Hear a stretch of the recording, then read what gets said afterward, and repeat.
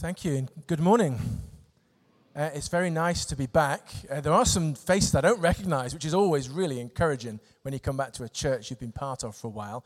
Jared and Sarah, we were in the church for about 6 years, and we're mission partners with the church now, living in the wilderness in Yorkshire.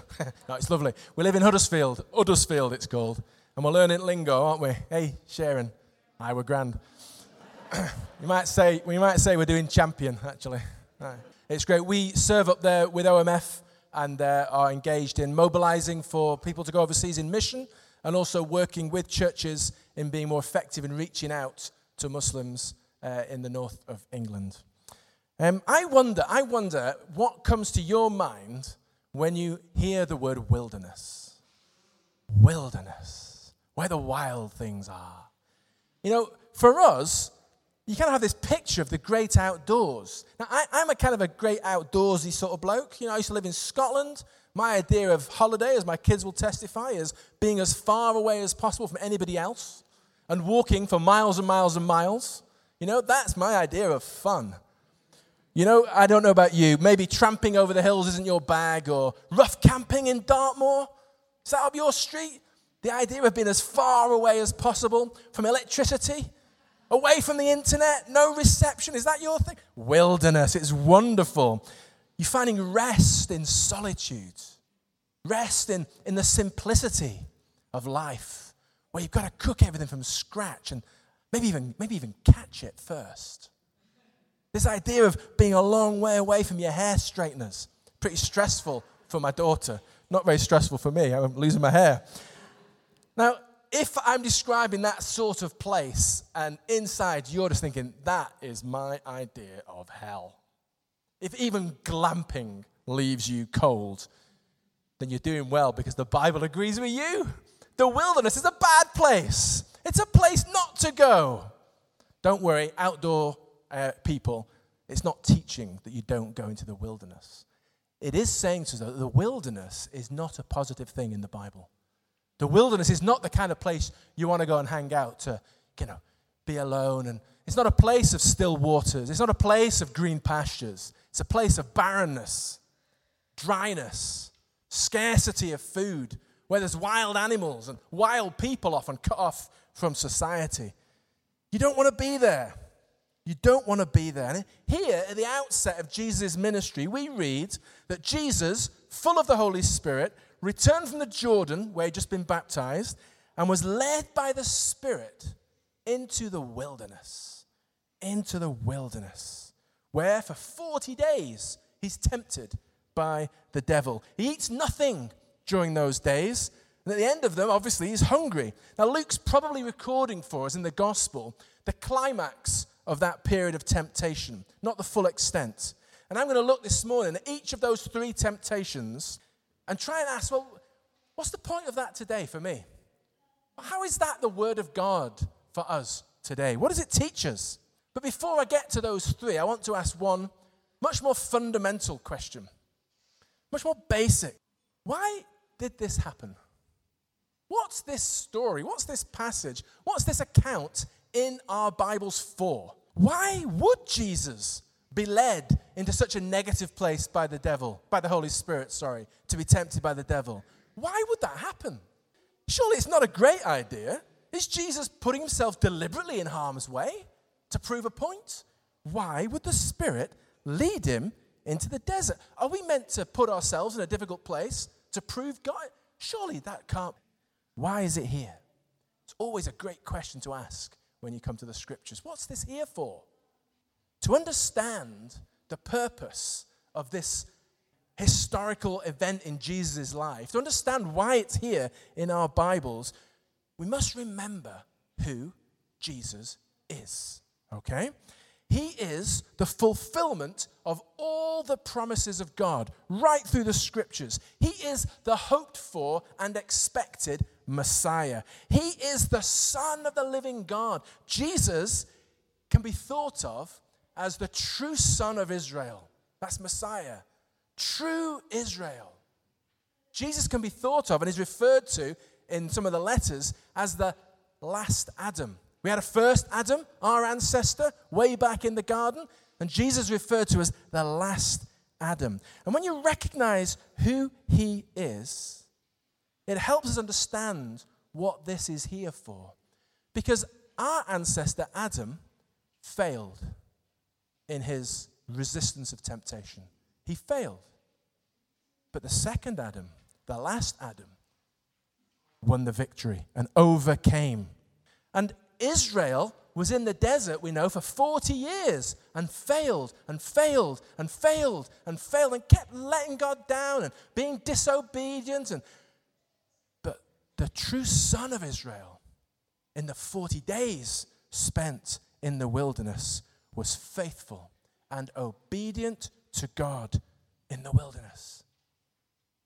See, Jesus, Messiah, is in the process of undoing all that failure. He is in the process of reversing what took place in the garden, of demonstrating to us the true and faithful way to be obedient to God, demonstrating a new way, a way of victory, a way that has overcome once and for all, but for us. Now, the main teaching from this passage is this, and if you only remember one thing, remember this: Jesus overcame temptation. It was a real temptation because he was fully human. He overcame temptation. And in that, Jesus has not only demonstrated a way for us, also by his strength to overcome temptation. He's defeated the power of the evil one for us. Jesus, Hebrews tells us, was tempted in every way, just like we are, yet was without sin. And so Jesus is able to sympathize with us in all of our weaknesses. He's able to give us the strength by his Spirit to overcome temptation. The headline for us is this: when God is obeyed in compliance with the Spirit, Satan can be resisted.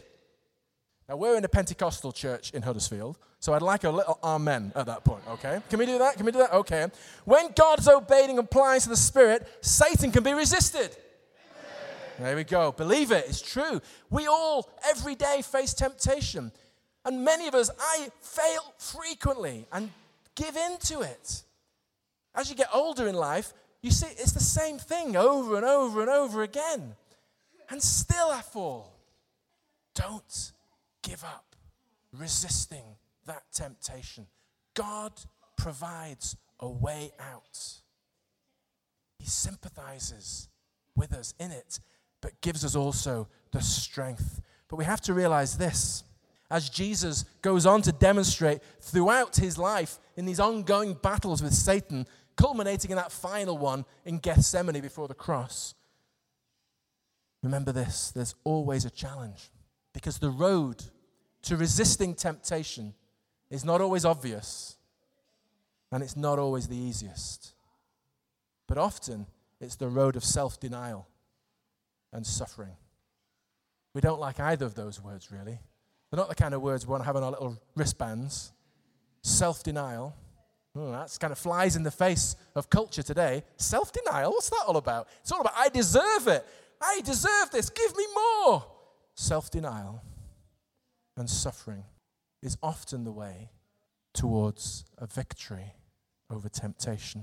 Perhaps it is the case that we all need to have more simple journeys, made our lives utterly complex. That what we need as we walk a path towards defeating the devil, defeating sin in our life, is to be living a more simple journey. So as we look at these three temptations in the life of Christ, can we see how a more simple lifestyle might address some of them? Might be one of those roads of self-denial that we're being called to consider. Look with me at verse 3 in the text we read, this first temptation. The devil says to Jesus, "If you're the Son of God, tell this stone to become bread." What's going on here? Well, the first thing that I love here is the fact that there's no doubt in the devil's mind that Jesus can do this. The devil knows who he is. Turn this stone into bread. That's not a problem for Jesus. I love that. But look, what's the temptation? The devil's really saying to Jesus, Does God really want you to be hungry? Come on. Come on, he's given you all this power. Come on, order your own affairs. Take responsibility. Come on, God's given you this power to provide for yourself. He's not going to look after you. You've got to look after yourself. Come on, Jesus. Turn the stone into bread. Don't stop at bread. Let's have a 4-course meal with fine wines. Come on, you can do that. The temptation is one of self-reliance, a rejection of total dependence on God, a rejection of the idea that God knows best and is able to care for you and provide for you. The temptation is to doubt that and to rely on yourself. I face that temptation. Do you? Pretty much every day. At the end of the day, we're told in our world, it's down to you. Rely on yourself. It's nice to have friends and it's nice to have family, but at the end of the day, when push comes to shove, it's down to number one. Rely on yourself. Provide for yourself. When we lived in China all those years, number one ideology amongst Chinese, it's down to me. If I don't do it, no one will, because they don't have a welfare state. They can't rely on the government. If I don't provide for my family, no one will. Self-reliance. We buy into that belief system so easily. We pretend we don't. We know as Christians that we rely on God. Absolutely. I've got faith in God. My trust, my dependence is on Him. We'd all say that. But actually, deep down inside us, is there not a core, really, of self-reliance? Is it not inside that we actually believe I am where I am because of my hard work? I'm a self-made person. I can only actually rely on myself. Because all that stuff about faith in God, well, it's not very tangible, is it? I like to see the material side of things. I know that I can provide I can provide bread for my family. And if I don't, who will? It's foolishness, brothers and sisters, to believe that lie. That you are self-reliant and don't really need God. It's foolish and it's careless. Jesus' answer to Satan makes it plain. What does he say? Man cannot live by bread alone. Human livelihood is way more than physical needs. You might think you can provide bread for yourself, but hey, there's way more to life than bread. There's way more to life than bread.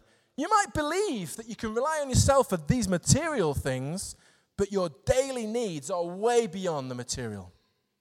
Yeah, sure, you might increase in wealth. You might have enough stuff.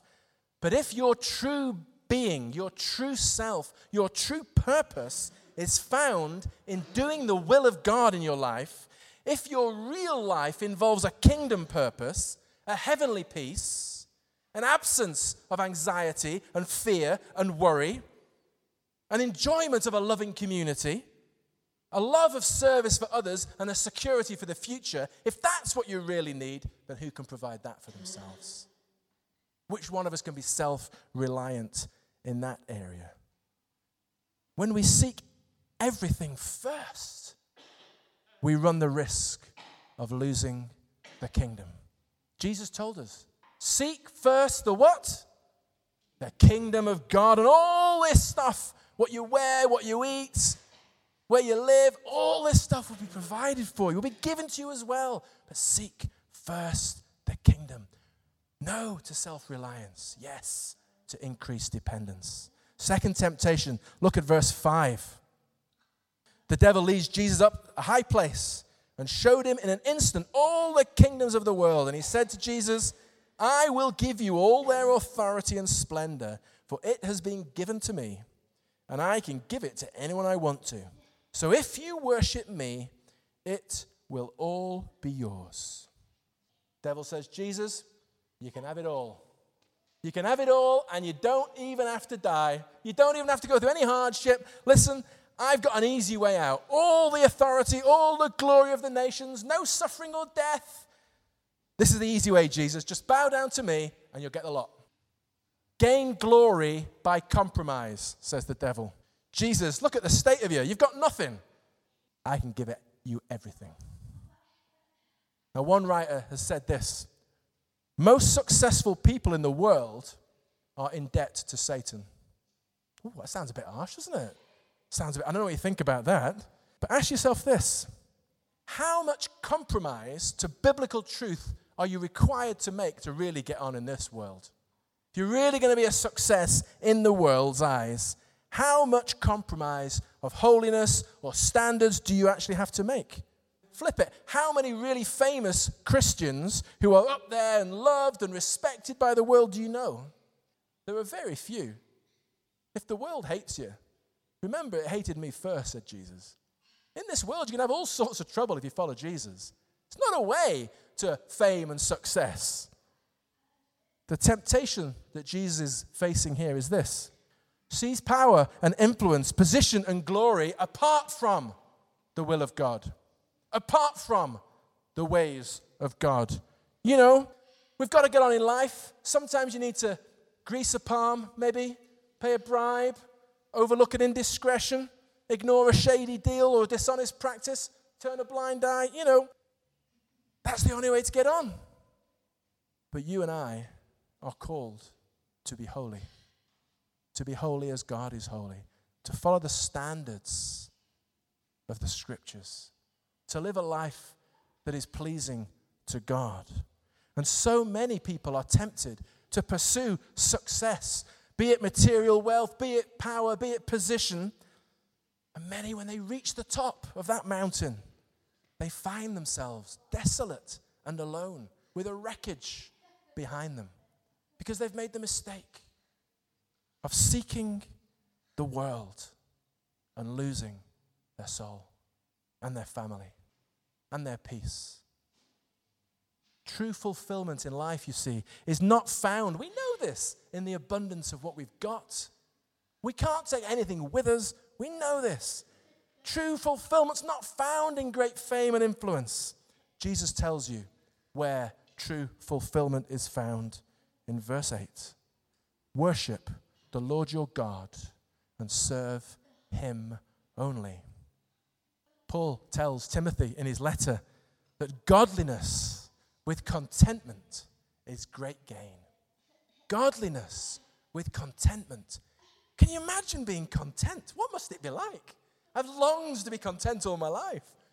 Godliness. I want godliness and contentment.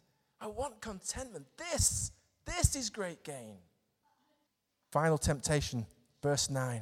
The devil leads Jesus to Jerusalem, has him stand on the highest point of the temple. If you're the Son of God, he says, throw yourself down from here, for it's written, he'll command his angels concerning you to guard you carefully. They'll lift you up in their hands so you will not strike your foot against a stone. Mark this well, friends. The devil can quote Scripture. The devil can quote Scripture. The devil says, chuck yourself off that temple and trust in God to protect you. Come on, says the devil. You're going to go through some tough times. You've got to make sure God's there for you. So let's just jump off here. It says in the Bible that he's going to catch you. In the devil's theology, there are no martyrs. God protects you from death, doesn't he? In the devil's understanding, God protects from death. No, that's not what we're taught. God promises salvation through death, not preservation from death. And Jesus here is being tempted to dictate to God how he must care and protect and fulfill his promises. Oh, sometimes I'd love to tell God what to do, wouldn't you? Wouldn't you like to? Oh, you know what, God, I know what the right thing to do is here. How often are we putting ourselves in that situation where we know best? God, you've got to do this. God, you need to do that. God, you've got to leave us in China. Prayed that for years. What are you doing bringing us back to the UK? Telling and dictating to God what he should do is a sure sign, a sure demonstration of a lack of trust in God. It's a lack of trust to put him to the test. It's as though Jesus is saying, I'm going to test you out now, or the devil's tempting Jesus to say, I'll test you out now so that I know that it'll be all right in the end. Whenever you find yourself looking to God for miraculous protection in a situation that's actually not necessary to be in, don't fool yourself that you're exercising faith. You're sinning. You're putting the Lord your God to the test when you deliberately put yourself in harm's way, pursue an evil course of action you know is wrong, but do it knowingly, you take unnecessary risks, it's not loyalty and trust in God. It's foolishness and sin. Faithfulness to God involves trusting Him, worshiping Him alone, and not creating tests for His goodness. I had a friend at university who used to reckon it was a good idea to put himself in temptation's way. So he had a long-standing girlfriend, but he'd often go off and put himself in a place with loads of pretty girls just to see if he could resist. Yeah, stupid. What an idiot. But how often do we rush into these situations, put ourselves in difficult places? Oh, the Lord will look after me. Why are you there in the first place? Don't put the Lord your God to the test. I want to propose to you, friends, that a true life of fulfillment is defined as walking God's way and doing God's will. Walking God's way, doing God's will. And this probably will entail self-denial and suffering. Now look, Lent is a great time for us to refocus our lives, to take a time out, to reflect, to think about changes that we feel we should make in the way in which we are walking in God's way. The question for you is this: how can we better cultivate a complete dependence upon God? What does that look like in your life, in my life? You see, because it so often seems to us that it's only when the situation is desperately bleak, when you've lost all of the avenues to go to, when you're facing this deathly illness, and you know you can't heal yourself, it's only then do you throw yourself fully on God. When you get to the end of yourself, then you throw yourself on God. How foolish we are. Throw yourself on God now. Throw yourself upon Him in utter dependency now. Turn to Him in your need, recognizing your need of Him now. Last week, when Matt and Caroline shared, Caroline testified as to how, having faced all the horror of her cancer, she was taking every day as this gift, and how she was making changes to her daily schedule to make sure that she's focused on her dependence on God. I was so challenged by that. I want to do that too. I want to make sure I order my days so that I recognize at the beginning, the middle, and the end that I am utterly dependent upon God. So the question for us to consider is this: what are you going to change? What are you going to seek to change? Please be sensible. Start small.